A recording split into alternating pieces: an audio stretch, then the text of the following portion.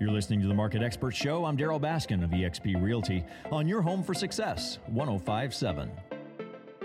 We're talking to my good friend Debby Biery, a real estate agent, a life coach, ambassador for eXp Realty. It's one of the reasons that I think Debby Biery is just amazing. Simplifying and downsizing.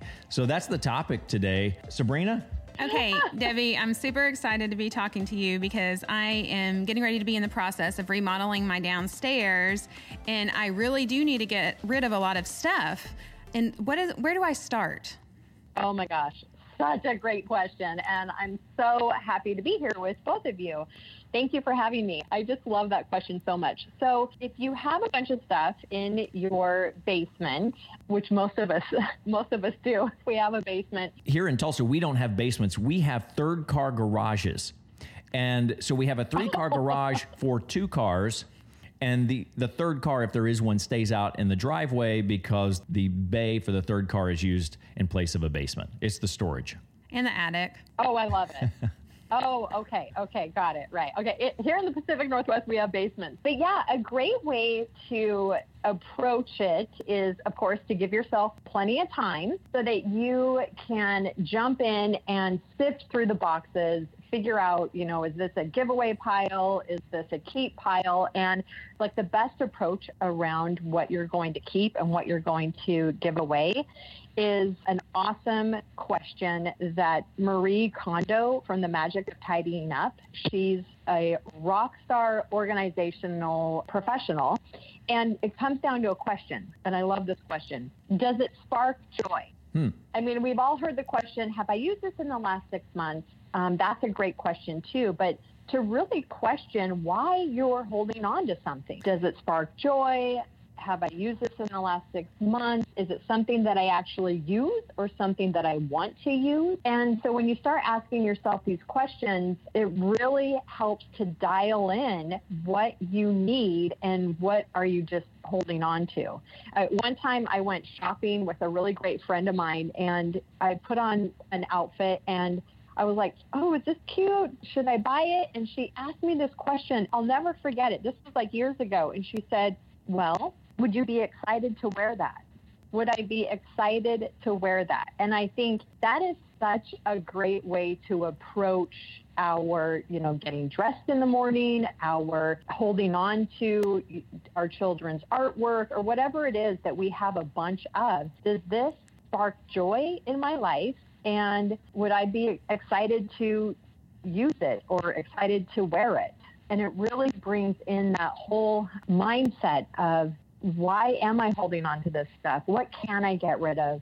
How can I empower myself by letting go of stuff? Like, that's a big one. Let go of the stuff and clear up the energy of your space. So all your children's mementos that you feel like you should hold on to or mean something to you, but they don't spark joy, how can you just let those go? What do you do? Yeah, I love that. That's such a great question. You have great questions, Sabrina. So my son, I have a son, Jeffrey, he's 25 now, and I kept all his artwork.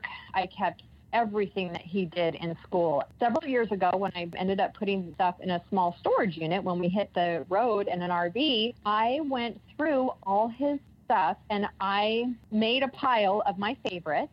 And then I made another pile of things that I thought, well, I should definitely, run this by Jeffrey and see if he wants it. And I got rid of a lot of stuff, but I kept my favorites. And I've framed some of his artwork. And, there's probably a box that has like all his ribbons and, like the baby book and just stuff like that. But I just feel like I didn't need to keep everything, but everyone's different, right? So maybe I keep more books and you keep more of your child's mementos. I like to insert this story about this part of the conversation because as a child, I grew up going through my grandparents' chests. I don't know what you call them actually, but the chests that were at the foot of the bed.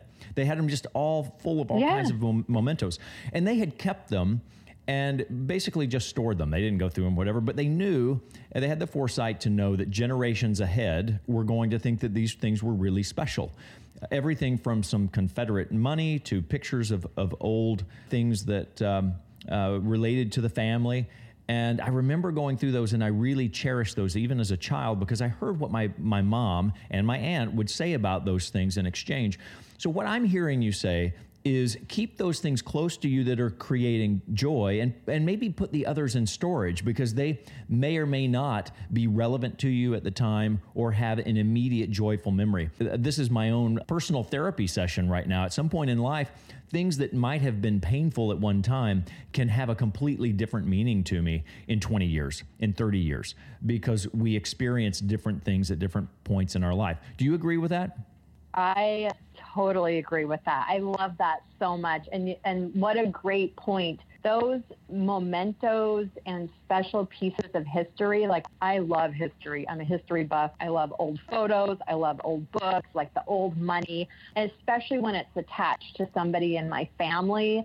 Like, you know, some of the old things that my dad had in one of those chests, I keep, because I love what the meaning behind it. I love feeling that, and my dad's no longer here, so I love feeling like I have that connection to him, you know, and just the way it smells. So yeah. But we're back to this now. I've started a collection, and we started this saying we've got to purge. So where's the happy medium? Yeah, I think there's definitely a way to find a happy medium. I think, you know, if you haven't let go of things in a while, give it a shot. Try giving away, you know, a t-shirt that you haven't worn in a long time, and see how you feel and what that process is like. Because we just got back from 2.5 months living in the RV, and I did just last weekend, and I went through my closet when I got home and created 4 bags of giveaway clothes. And I thought, you know, it just felt so good. I kept going and kept doing more. And there is a happy balance. You have to do what feels right for you and let it be your own personal journey. Talking to Debby Biery, real estate agent, life coach, and someone who's had much personal experience in the downsizing or simplifying process, because in the process of building EXP, actually went on the road for a year in a motor coach and left much of those tethers behind to be able to experience a completely opposite side of life. That's that freedom that we hear so much in today's conversation. What's her name? Kondo. Oh, Marie Kondo. Marie Commando, yes. That's the male version of Marie Kondo. There you go. You're listening to the Market Expert Show with eXp Realty. I'm Daryl Baskin.